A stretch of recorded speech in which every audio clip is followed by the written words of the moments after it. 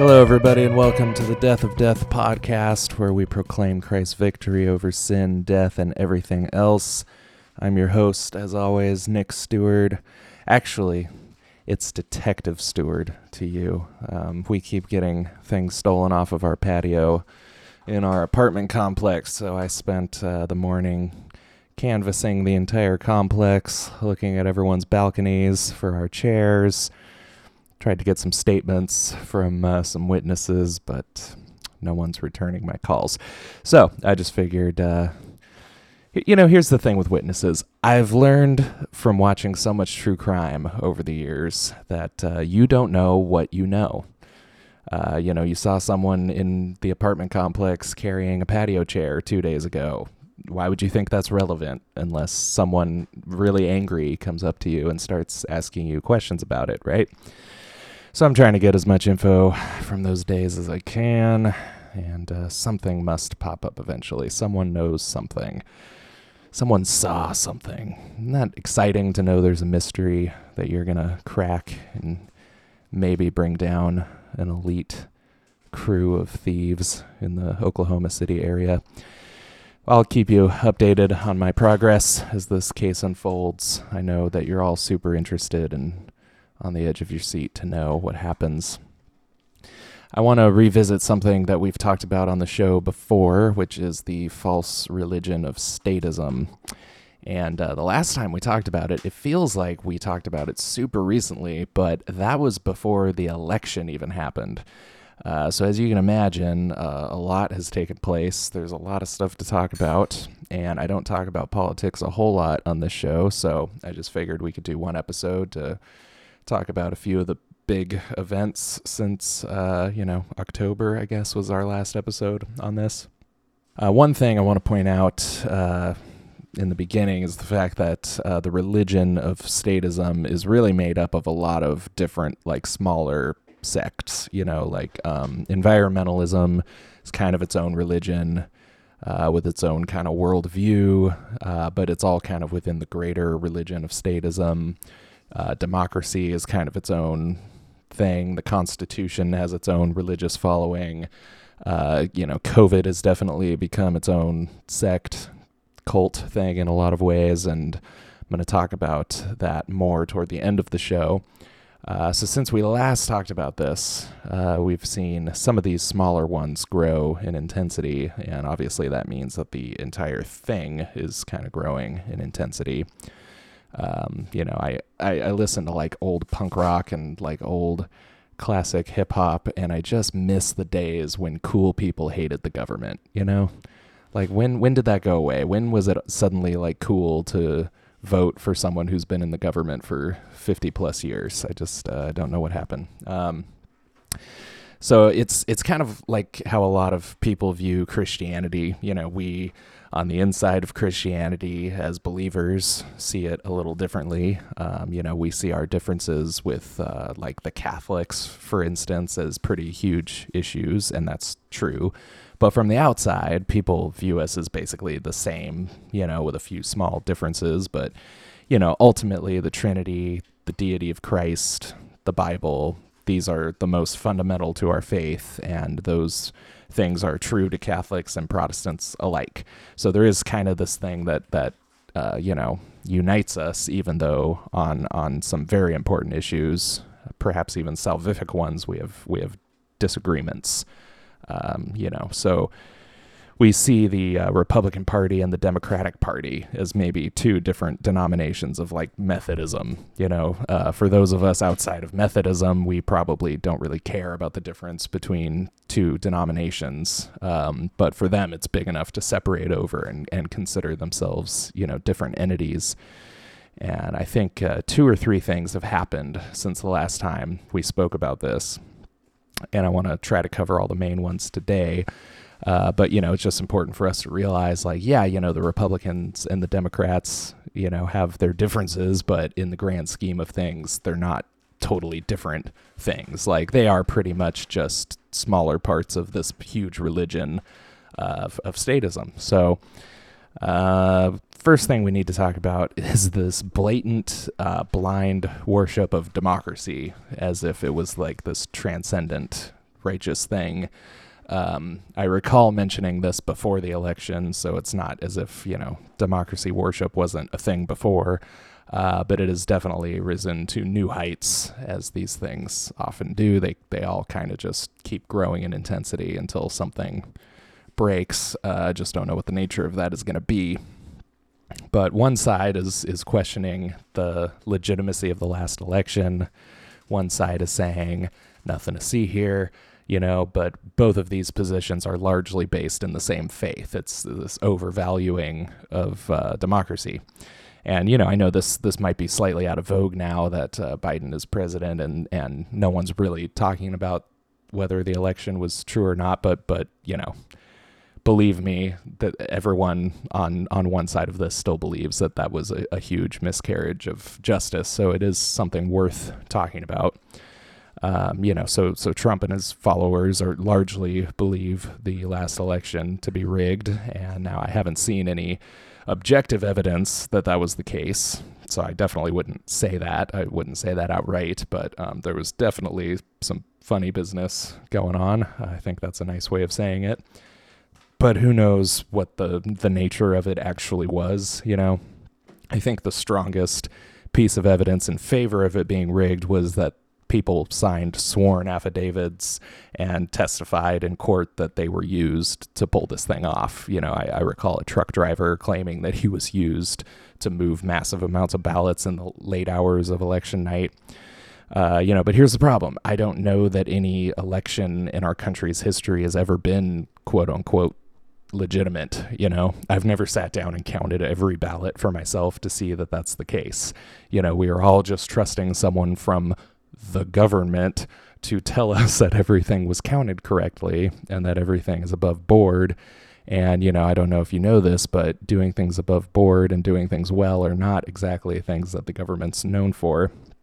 So that should be suspicious at best.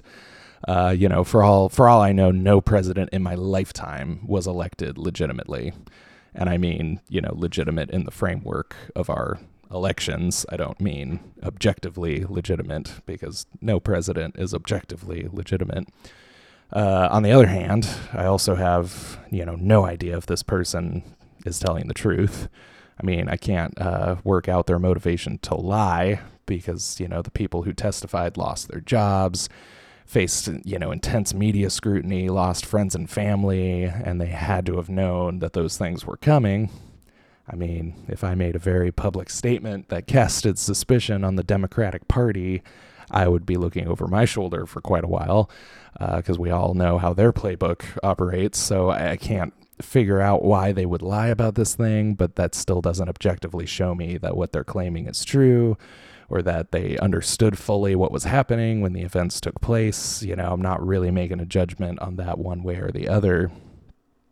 What is the most damning evidence to me, that's something, as John Mulaney would say, that something hinky is going on, is the very intense push to silence anyone making claims like this. The president of the United States was banned from Twitter because he was saying these things. So the story being presented as if they're trying to maintain the legitimacy of our elections, so they need to squash false information wherever they can, that's what we're being told. But if there was absolutely no truth to it, I feel like they would just let idiots make idiots of themselves, and go to court and prove their case, and they would be proven right. And wouldn't that be a better attack against Trump than silencing him? I feel like that's, really looks like you're guilty of something if you're silencing anyone who's talking about what you did, So the fact that they were trying so hard to keep people from even talking about it indicated to me that they, strongly indicated to me that they had something to hide. The Russian collusion scandal turned out to be completely fake, and nobody cared about spreading that misinformation. So it all just depends on what suits them at the time, But the reason both sides of this are rooted in the same faith is because both sides are coming from this wholehearted devotion to democracy. The Republicans are mad at the perceived injustice of rigging an election because it casts doubts on our democracy. Meanwhile, the Democrats are claiming that they want misinformation about the election being, a fraud to be silenced because they don't want to cast doubt on our democracy. And both of these parties are doing what they're doing because of their faith in democracy, and the actions are totally antithetical to one another. Now we can debate whether either of these sides actually care about democracy, but that's the message being spread. That's what they're saying. They're saying that it's because of the integrity of our elections and the sacred democracy and all these words that that they're fighting in the ways that they are. And it also just goes to show you how unprincipled they really are, because what did the Democratic Party do for 4 years? They, framed Trump for a Russian collusion scandal thing and tried to cast doubt on the legitimacy of the last election. And then as soon as Trump starts making these claims that it was rigged, they're like all of a sudden, mad at him and saying you can't do that. It's like, well, of course an election could be rigged if you just spent 4 years trying to convince us that 2016 was rigged, So I don't know. It's just silly to me that they can switch sides so easily, and I don't know. But here's the thing about democracy. It is a neutral tool. It's not an objectively good or bad thing. It has been used to achieve objectively good things, and most of the time, like 99% of the time, it's used to achieve objectively bad things. Every president, senator, and congressman was placed in the government by a democratic election.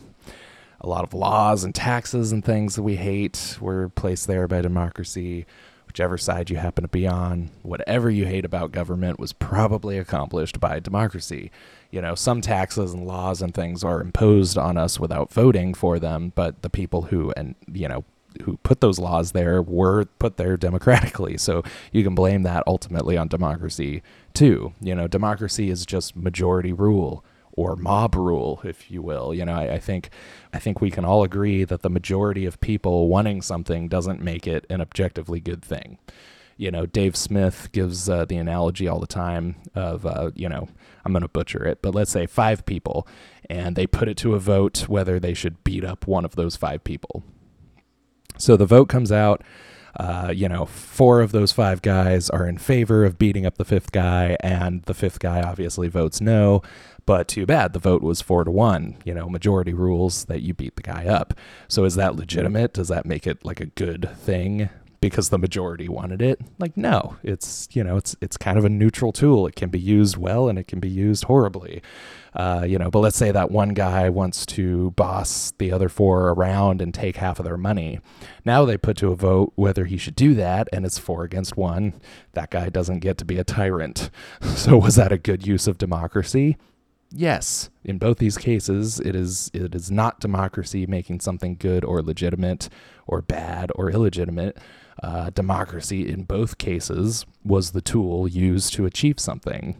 It was used for bad, and then it was used for good. And in either case, it was completely arbitrary, because those people did not have to put to a vote whether 4 people beat up one person or whether one person takes half of the money of the other 4.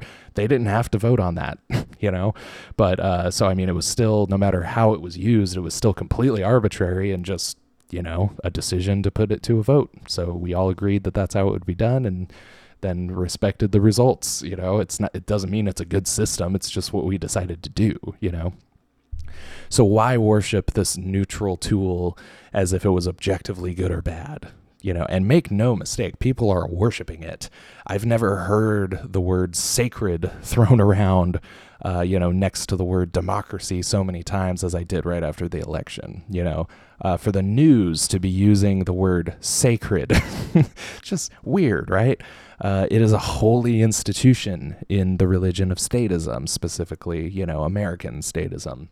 And it's not a very good institution either, Jeff Durbin, I can't remember if I was if I said this on one of the last episodes where I talked about this kind of stuff, but Jeff Durbin was talking about the election on Apologia Radio, and I love Jeff Durbin, so don't confuse this, but he was talking about how Joe Biden is a communist.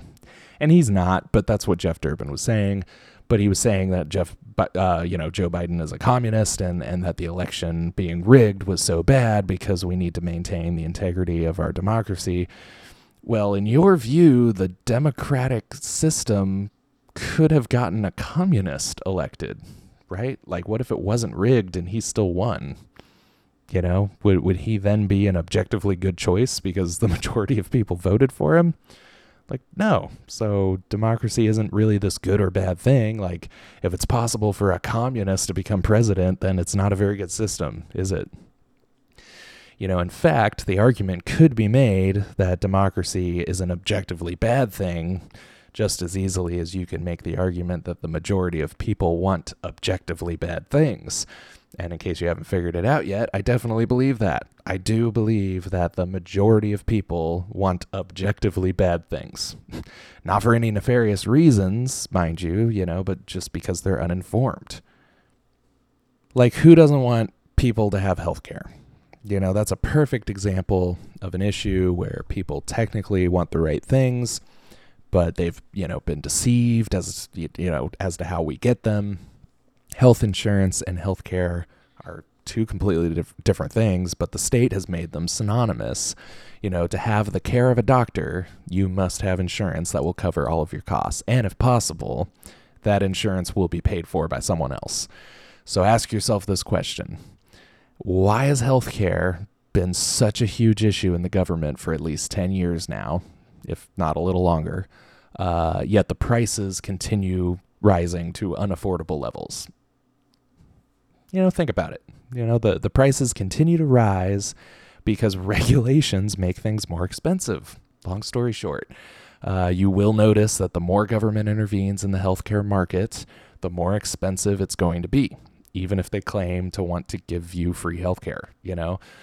Best case scenario when it comes to government healthcare would be that they do find a way to provide it free across the board to everybody. But the reality is that it still won't be free. The only way for it to be 100% free would be to force doctors to work for free. And that's not going to happen. And I'm not even sure you could argue that that's free anyway, because you're still taking something from the doctors. And it would be morally wrong if you did that, by the way, if you haven't, figured that out. It would technically be slavery, forcing someone to work for free. So they'll pay for it through your taxes or borrowing or inflation. And all of those things are technically taxes, by the way. Taxes mean you pay.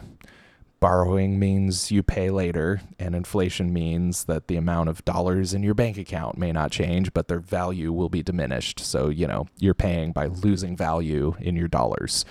So even if that doesn't feel like stealing, it still is. If I have $1 today and $1 a year from now, but a year from now it can only buy what 50 cents used to buy, then I technically have lost some money. Because if the money loses value, it's the same as losing a portion of that money. It's like they stole 50 cents from me over the course of a year, even though my dollar remained a dollar. So it's been called the hidden tax, a tax that you don't really see with actual dollar amounts. It's just the value of things start to drop. But if you put it to a vote, I'm relatively certain that most people would vote for some kind of free healthcare system. They have no idea what they're doing, but best case scenario, they're inflating the heck out of our money to pay for it. And that means they're stealing from you. And worst case scenario, they regulate things more and make healthcare way more expensive without actually being able to provide any of the services they promised, leaving us to pay twice as much for a checkup as we used to. So in that example, as it is in every example, the majority of people have been tricked into voting for something that's actually objectively bad. So case in point, we're talking about the election. Joe Biden and Donald Trump were both objectively bad candidates. But by limiting the people's options to two, They were forcing you to make a bad choice that they believed was a good choice, and they got you to believe it was a good choice. I guess I should say most people believed that they were making the right choice, even if their rationale was that they wanted, the other candidate to lose because he's worse. So many people voted for one guy because they just didn't want the other guy. Democracy is fine, I guess, when a group of friends are trying to decide, where to have dinner, but it's still arbitrary and says nothing to the objective value of where you end up having dinner. It's just a way to satisfy the most people in the car. One restaurant might be an objectively better choice. Imagine there was a restaurant with the cheapest food in town, and it was also the best possible kind of food. And they had all different types of food, and it was healthy. One person could get sushi, the other person could get a burrito, etc. And, one person could get waffles, whatever. And it was all really good food, and it was cheaper. Now, that would not be a bad restaurant if one person in the car forced the other 4 people in the car to go there. It would just be a contentious decision. It would be a decision that most people in the car weren't okay with until they got there and saw how great the restaurant was, If they democratically choose to go to a 2-star motel diner, it doesn't mean that's objectively the best option in town. It just means that the majority of people in the car wanted to go there. But 3 or more people in the car voted to go there because they like the outfits that the waitresses wear. So it was a pretty bad choice of restaurant for a pretty insignificant reason. And that one person in the car knows about the amazing restaurant with cheap, good, and plentiful food. And he knows that an objectively bad decision has been made. But he might still concede to the hotel diner because it makes the most people happy in the short term. But if he had just driven to the nice restaurant instead of putting it to a vote, then everyone would have enjoyed the food and probably would have chosen to go there, any time they got the chance to. So that's basically an analogy for freedom, See, democracy and state subsidies and just all the stuff I hate are analogous to the waitress outfits. It might be pleasing to the eye, but it actually gives you no nourishment. The food provided by those waitresses is undercooked. It doesn't come out of the kitchen for an hour and a half, probably has spit in it, and it costs 3 times as much as the other restaurant. But freedom is that other restaurant, the good restaurant, the one where they figured out how to give everybody everything they wanted for the cheapest price. But they never go to that restaurant because one person is afraid to take away the waitress outfits from the rest of his friends. He knows that they won't understand his decision in the short term. He knows that they'll be mad at him. So, he knows that he's going to, deprive them of something, or that they're going to feel deprived of something. So democracy might kind of work in a situation where 5 people are trying to decide where to go to dinner, but the stakes are so low. Get at the stakes, but it doesn't, it doesn't work when it involves authoritarian leaders and policies that are going to negatively impact other people's lives, So that all happened after the last episode I did on the state religion. But you know what happened after that? The temple was ransacked. Did you know about this? Did you hear about this? Yes. Some followers of Donald Trump stormed a house of worship, breaking the windows, defiling the offices. People got really upset about it.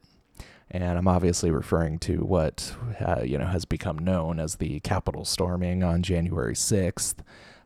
Anyone who's been following the story knows that we still don't have all the details that we need, so let me be as objective as I can. Trump had a rally in D.C. on January 6th and encouraged his followers to go to the Capitol and protest. He's being accused of inciting a riot. I read most of the transcript of that speech, in order to get to the bottom of it. And let me tell you, the only thing harder than listening to Trump is reading a transcript of his words. It's so unfocused.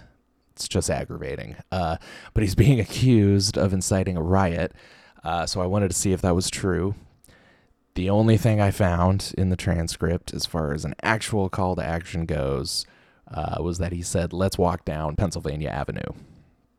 He also said the words "fight like hell," which I believe is the language that got him into trouble. But in reality, what politician hasn't said something like that? You know, what he actually said was, we fight like hell. So whatever fighting means in that statement, it referred to something already taking place, not something that was about to happen. So anyways, a bunch of people left that rally and went to protest at the Capitol. Things escalated, I guess you could say. I always think of Anchorman when I say escalate. So a bunch of people started forcing their way into the Capitol, and they broke a bunch of windows and doors. And after that, pretty tame riot by any recent standard. I mean, the ones over the summer killed a lot of civilians and burned down a lot of businesses. And this one, I saw a picture of one guy walking off with the congressional pulpit, and, some people took selfies sitting at Nancy Pelosi's desk. Did I say Pelosi, like a Polish? She's a bad person, but I don't think she's a Polish person. Nancy Pelosi's desk. Whatever. Trump took to Twitter after, it seemed to evolve into a riot, and he specifically told his followers to act peacefully, but so that's kind of the best I can do to sum up what actually happened. Pretty much everything else is questionable. So this is being spun as domestic terrorism, an attempted coup, an insurrection, an armed takeover. It's just not. Maybe something will come out that we don't know yet, but so much has come out that kind of seems to point in the direction of this not really being that big of a deal. Before we go any further, before I get personal, 5 people did die. I'm not going to ignore that. The only one of those 5, objectively, without a question, was murdered, was a Trump supporter who was killed by Capitol Police. And I don't use the term murder loosely there. I've seen a video. Well, I've seen a couple different videos. The first one I saw, brutal. I couldn't find it again. So I can't, link to this or anything. But basically, there are some doors with windows, and the protesters are on one side of the glass trying to break in, and there are police on both sides. The protesters are breaking down the doors, but you can see both sides of this through the whole video. And here's the thing. There are police on both sides of the doors. They're breaking down the doors for several minutes, it seems like. And then seemingly kind of out of nowhere, one of the officers on the inside of the glass fires through the window and kills a woman named Ashley Babbitt. So I saw a couple different videos, like I said. First one I saw, thought the officer shot her like 5 times. Again, I couldn't find that video again. I could only find it on like news sites that wouldn't show the actual shooting. She also didn't seem to be the most aggressive one at the door. It kind of seemed like she was just standing there while other people were breaking down the door. I don't know, but I couldn't find that video again, so I won't say that definitively. But, from any angle, they didn't need to shoot her at the time, and whether they shot her once or like 5 times, I don't know. The different videos I saw seemed to kind of indicate different things, but it was brutal. But, there are other cops around her. This officer definitely risked shooting another officer and possibly some other people, and for what? Because they were breaking down the doors? Like, I get that's scary, but there are literally cops standing next to them. Like, what changed the situation all of a sudden that you needed to start firing a weapon into a crowd of protesters and police? Like, if you're not going to be upset about the protesters, at least be upset that other cops were put in danger by this guy. They ended up evacuating, and the protesters kind of had their run of the Capitol anyways, so it was kind of all for nothing. Whatever the case, police on the same side of the glass did not consider themselves to be in enough danger to shoot her, but the police on the other side of the glass did. So that should be at least questionable. I'm sure we won't see any big trial for that guy, though. We're probably gonna get a Monday off in March every year to celebrate that guy for the rest of our lives. So that's one. Ashley Babbitt's one. She was objectively killed, but she was a Trump supporter. She was killed by police. Okay. Brian Sicknick was an officer who died. It was originally being reported that he was beaten to death with a fire extinguisher, but some other people, including his own mother and I think his brother, were actually saying that he died of a stroke. So I can't make a definitive statement on that one, but I don't know. It's kind of looking like a stroke. So the thing you got to know about Sick Nick was that he was actually a thief. It's true. Stole my name. I'm Sick Nick. Don't let anyone tell you differently. I've been in and out of court for years suing Slick Rick, which is a derivative of Sick Nick.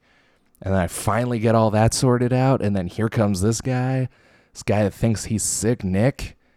It makes me sick. That's what it really does.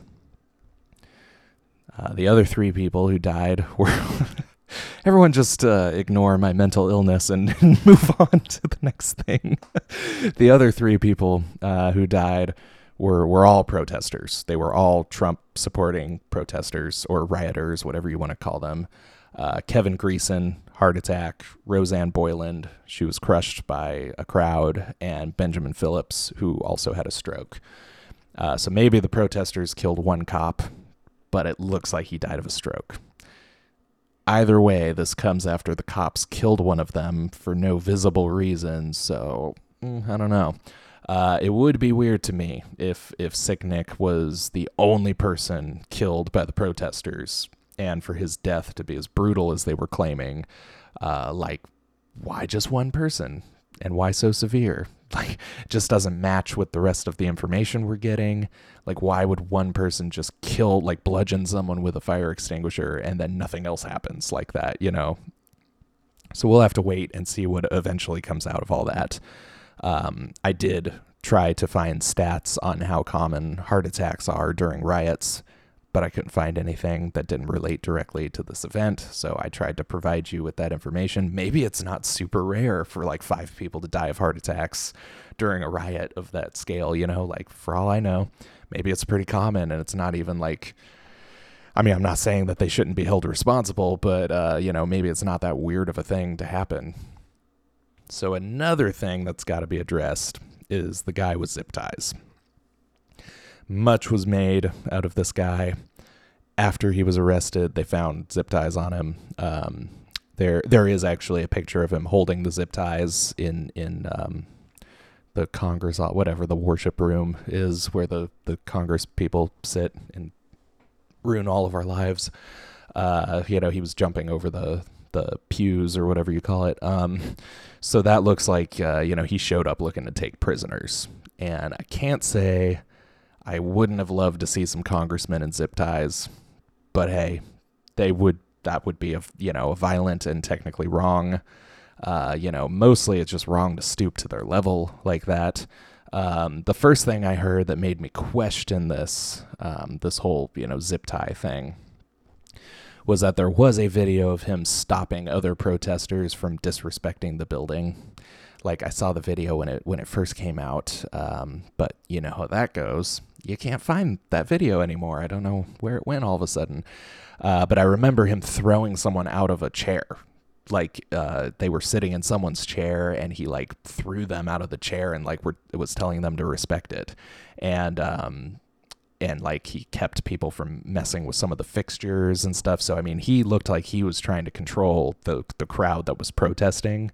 So why would someone showing up to take prisoners be so concerned with respecting the Capitol? And I guess it has turned out now that the zip ties belong to Capitol Police and that they were carelessly left somewhere. And this man, Eric Munchell, took them so that no one would use them for any nefarious purposes. That's what he's claiming. Ultimately doesn't matter if that's true or not, because he didn't tie anyone up. So, I mean, it's the same thing. We'll talk about the weapons in a second, but it's like, if none of this ended up getting used for anything wrong, then I don't know, you're going to have a tough time proving what the nature of those things actually was, you know? It's also been described as an armed takeover, but I really didn't see a lot of guns in the videos I saw. You know what? That's dishonest. I didn't see any guns in any of the videos I saw, but I'm afraid to make that hard of a statement because there may have been some. You know, as far as I know, all the guns that they found that were found on people who were already arrested, meaning they weren't out for everyone to see until the people were searched by police. So even when the police were murdering a fellow protester, the guns were not turned on them. That's saying something. So, I mean, clearly no guns were being taken out and used for this riot. They just happened to have them on them, probably. They probably carried a gun to the rally and then ended up at the Capitol later.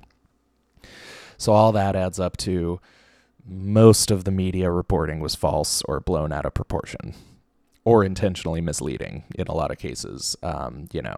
You're going to hear the story and it's going to be reported as the Capitol riot where 5 people died. But it turns out 4 of them were protesters. 4 of them died accidentally.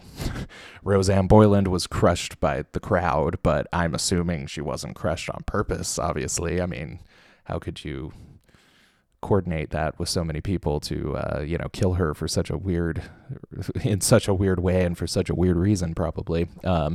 So it basically all comes down to whether Sicknick died of a stroke or was actually beaten with a fire extinguisher. But with the way everything else is turning out, definitely leaning toward one of those theories over the other.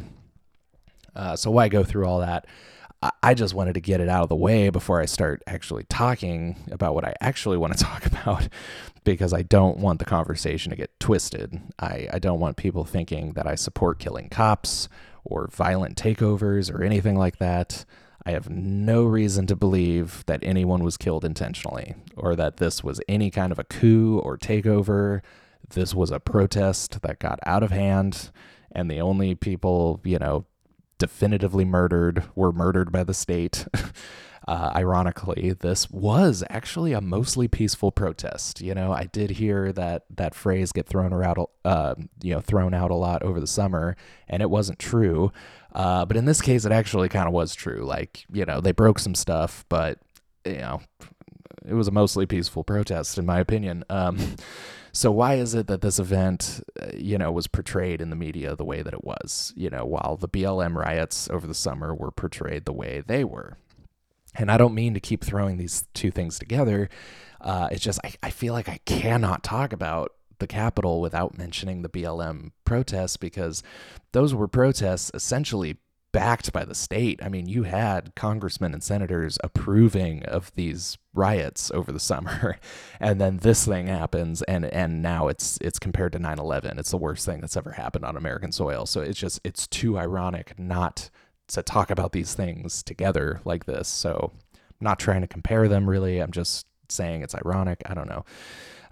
But why were the riots that killed 19 people that we know of, probably more, and destroyed a lot of personal property all across the country with wide-scale looting and assaults taking place all over, like, why are those portrayed as mostly peaceful protests while a protest that destroyed nothing except a government building and caused some people to die of stress-induced causes, ruled as an insurrection or a violent coup?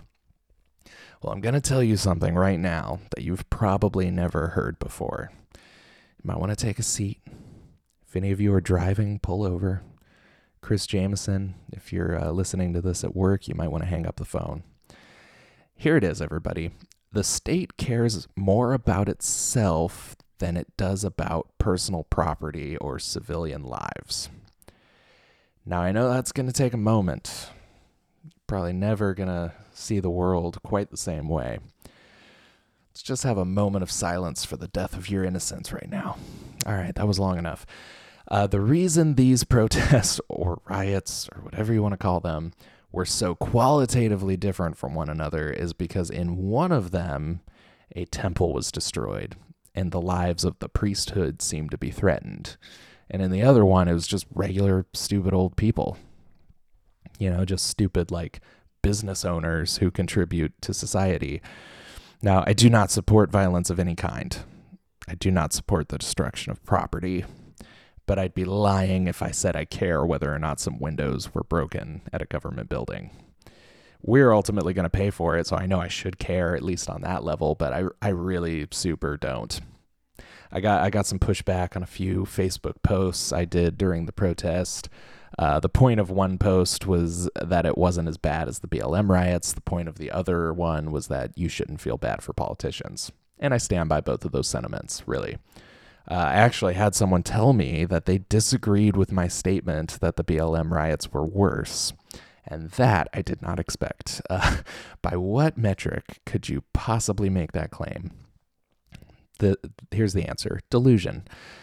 We need that meme from The Office with Jim and the whiteboard, and he just says delusion. Only by delusion are the results of the Capitol riot worse than the BLM riots.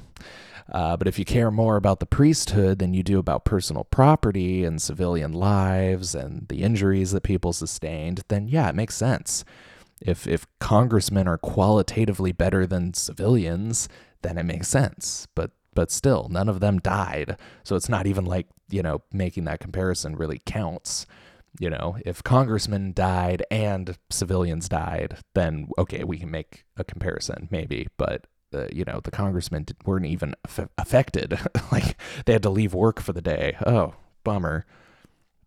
For anyone thinking that I liked the riot at the Capitol, now's the time that I should clarify.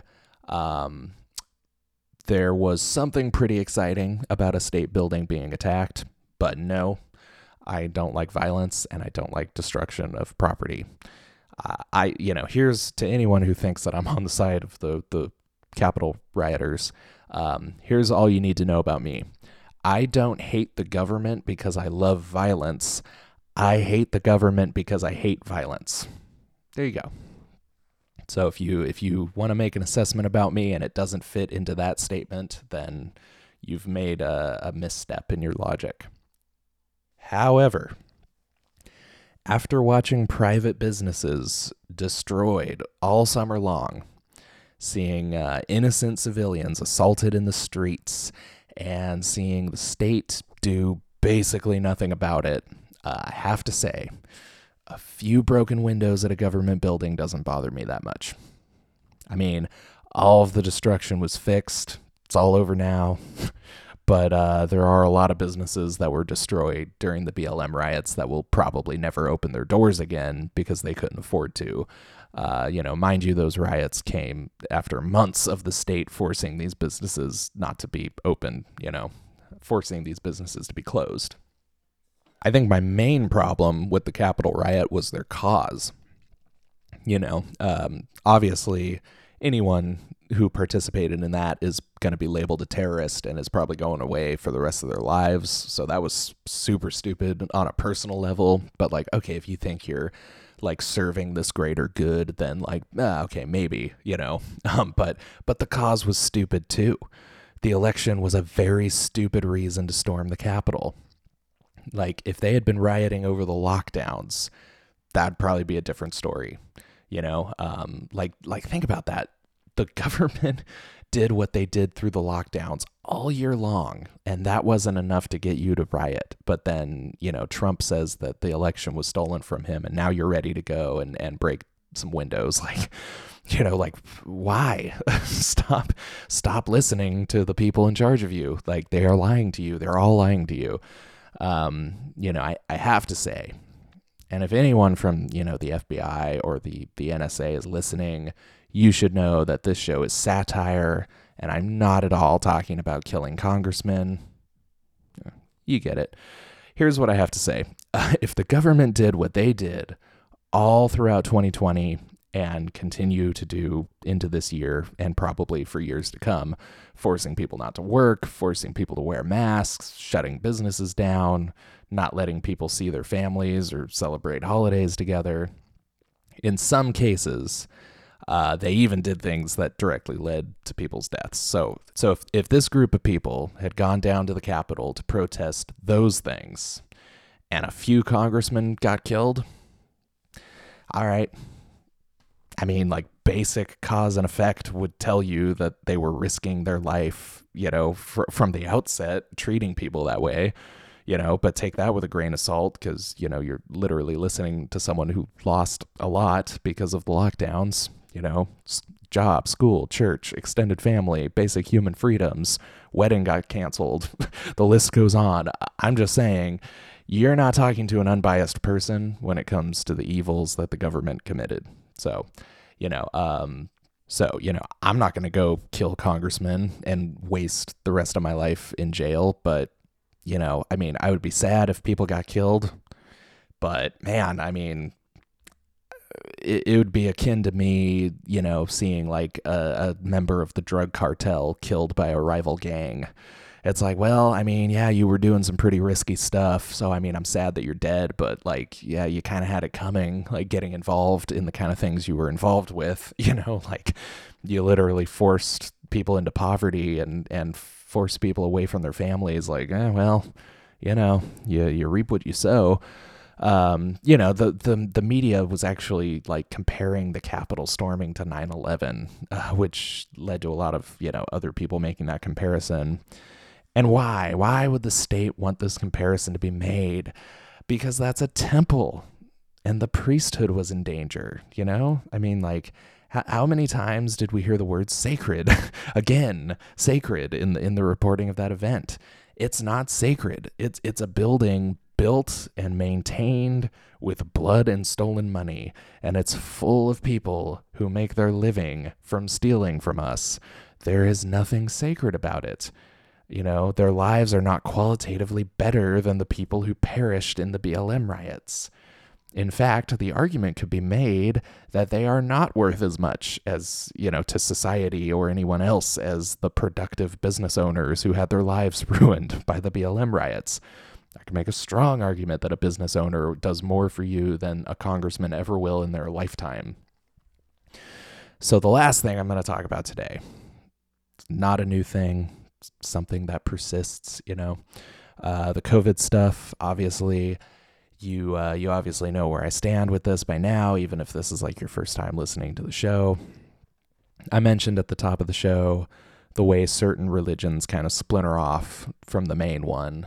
So the COVID religion, or the superstition, has splintered off from the main religion of statism, but it does kind of occupy its own space now. Many people have talked about the moving of goalposts when it comes to the COVID restrictions, but a lot of people don't realize that this is actually a form of faith building. So the initial lockdown was supposed to be 2 weeks, and the rationale for that was so the hospitals don't get overwhelmed. Well, that turned out not to really be a problem anywhere outside of like New York, and even New York got it figured out pretty quickly. But by the time the 2 weeks was over, the goalpost was moved to waiting for cases to go down. So around the summertime, cases were way down, and then they said we had to wait for a vaccine. Now we have a vaccine, but they're saying we can't return to normal life even with a vaccine. We still have to wear masks, and maybe 2 masks, and social distance, and avoid large gatherings, and all that stuff. Scarcely does anyone even remember that the whole point of this at the beginning was not to eradicate the virus from the face of the earth, which you probably cannot do, but the point was so the hospitals don't get overwhelmed. So yes, we can attribute a lot of this, like goalpost shifting to government incompetence, and definitely to a large degree, a lust for power is probably at play. But what is actually happening is a faith-building exercise. John Hayward was talking about this in a Twitter thread a couple weeks ago, and he basically said that when a theory shatters, faith is the glue that holds it together. So the hospitals never got overwhelmed. Okay, so the theory was shattered. But what was the response? Not the rational response, which was to say viruses are going to virus and move on with our lives. The response was a placement of faith in a new theory. Almost a complete denial of the old theory, and now we have a new theory. We have to wait for the cases to go down. So it's a placement of faith in the state to protect us and these so-called experts to tell us what to do and how we're going to survive this. And once we have a new goal, a new word from on high, we have something to live for and to strive for and to put our faith in. So now our whole focus is cases going down. And you can't falsify earlier goals if you already have a new goal to focus on. So new theory, new goal, renewed faith. And then the same thing happened when the goal was moved to focus on vaccines. And we'll probably see it happen a few more times that way. The ultimate goal is probably going to be 0 cases worldwide, which may not even be a possibility. But if the experts tell us that's what the goal is, then by George, that's what we're going to do. You see this with any cult or religion that, predicts the end of the world, the day the world is supposed to end, comes and goes unceremoniously. And then the cult leader tells his followers why the end of the world didn't come. And they set their focus on the next day the world is supposed to end. And here's an interesting parallel. Usually the explanation is something along the lines of, well, the end of the world didn't come because you did X, Y, or Z, or they did X, Y, or Z. We didn't have enough faith. We didn't accomplish what we were supposed to accomplish, so on and so forth.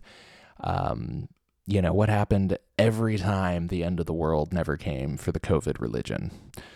A governor or a doctor, who may not even be a doctor in some cases, or some unqualified bureaucrat of some sort, they came out and berated people for not wearing their masks, or still having church, or still having parties, or still leaving the house.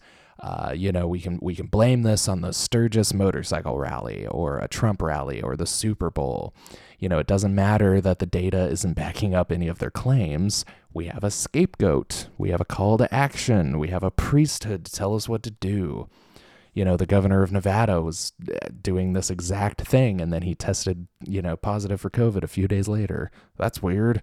You were just out here berating people for not following the guidelines, and then you got it. It's inexplicable.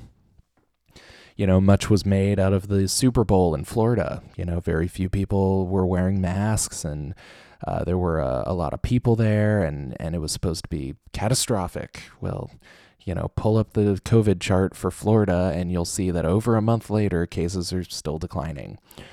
So they had the Super Bowl, and nothing happened. But no one is even thinking about that, because by the time, they said, well, in 14 days, you're going to see this thing spike. And then by the time the dreaded, 14-day period came after the Super Bowl, we were on to the next catastrophe. And no one's even looking at Florida charts to see if the Super Bowl prediction came true, I noticed this a lot with the QAnon theories. They made some outlandish claims. And by the time these things were supposed to come to fruition, they had something else they were talking about or looking forward to, and no one was even thinking about the failed prediction anymore. But the thing that has disgusted me since the very beginning has been the sick fetishization of catastrophe. I've never once heard someone say, hey, I'm a little worried about people getting together with their families for Christmas. It could be bad, but let's hope everything's okay and nothing bad happens. I've never once heard, even a modicum of hope that things will be okay, or some freaking humility that they've been wrong about everything. It's always like, oh, Florida's going to be sucking in 2 weeks. Everyone's going to die in Florida. And it's the sick delight in the idea that the infidels of your faith will suffer for their sins. They want the infidel to burn, You see this kind of thing in a lot of religions, not all, but a lot of them. And, not all religions are like Christianity, where we hope that people don't have to suffer on Judgment Day. We hope people hear the gospel and repent and stand before their king on Judgment Day, washed by the blood of the Lamb. A lot of religions act like, okay, well, we'll see how that turns out for you. God's going to get you. You'll be sorry, and some Christians act that way too, but it's not correct. You're just as bad as those people. You don't deserve salvation any more than they do. You should hope that God has grace on them just like he did on you. But the COVID religion doesn't hope for good things for the people who disobey. They don't hope that they receive mercy. They want huge numbers of people dying so they can be right about their predictions. And they never are. That's the worst part. They are never right about these catastrophic events that are supposed to happen, and yet they keep making predictions. COVID has a lot of parallels to the war on terror. It's never going to end. You've made an impossible goal so that you never have to give up the game. You can't really define success or failure in the COVID thing, has anyone actually said what the goal is right now? We have the vaccine.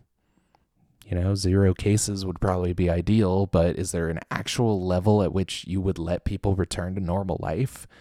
Like, if cases get this low, we can go back to normal. Like, no, you don't really hear that stuff anymore because then the game would end. There's no real exit strategy for this. You've set up an invisible opponent like terror or a germ and have decided that you'll keep fighting until there's no more terror or no more germs. Well, that's not going to happen. Criticism isn't just ridiculed like it should be or dealt with. It's shut down. It's completely silenced. They claim to have the purest motives in their ideology, and the only reason their goals aren't met is because somebody sabotaged them, So we keep wearing the ceremonial garment, so the COVID spirits will have mercy on us. And I mean, I'm mocking them, but the real claims aren't much crazier than that. There is not a single peer-reviewed study to suggest that the masks are doing anything.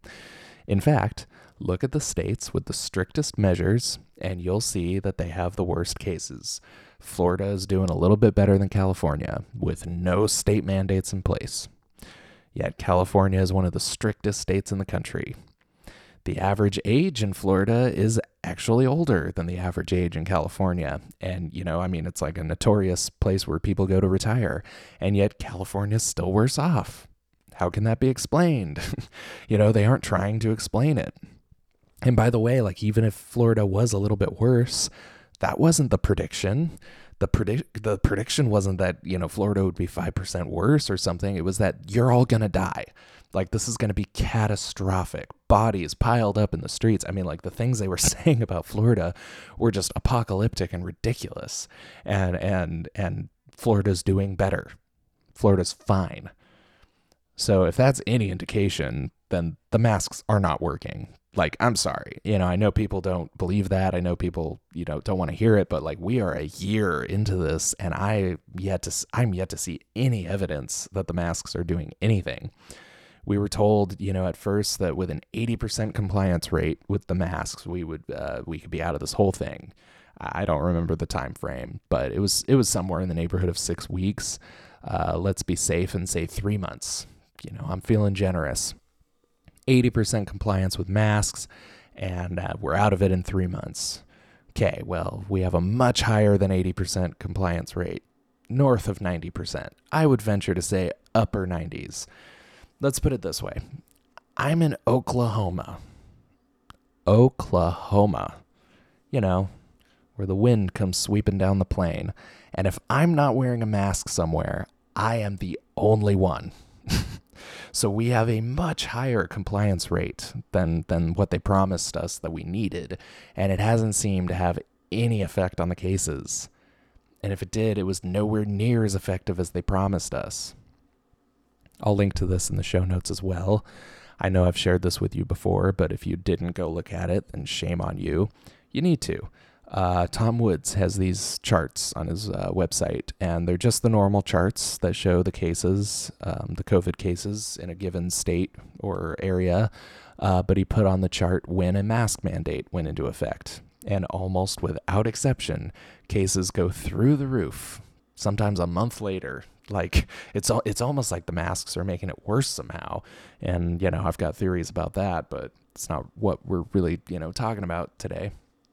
If you haven't seen the video of Rand Paul questioning Anthony Fauci, I highly recommend checking it out. It just came out a couple days ago, but I'll see if I can find it and put it in the show notes. But he's just trying to figure out why people who have either been vaccinated or have already had the virus are still expected to wear masks. And Fauci's response basically came down to, in case there's a new variant. In case? Because of something that might happen? You could justify anything because of what might happen.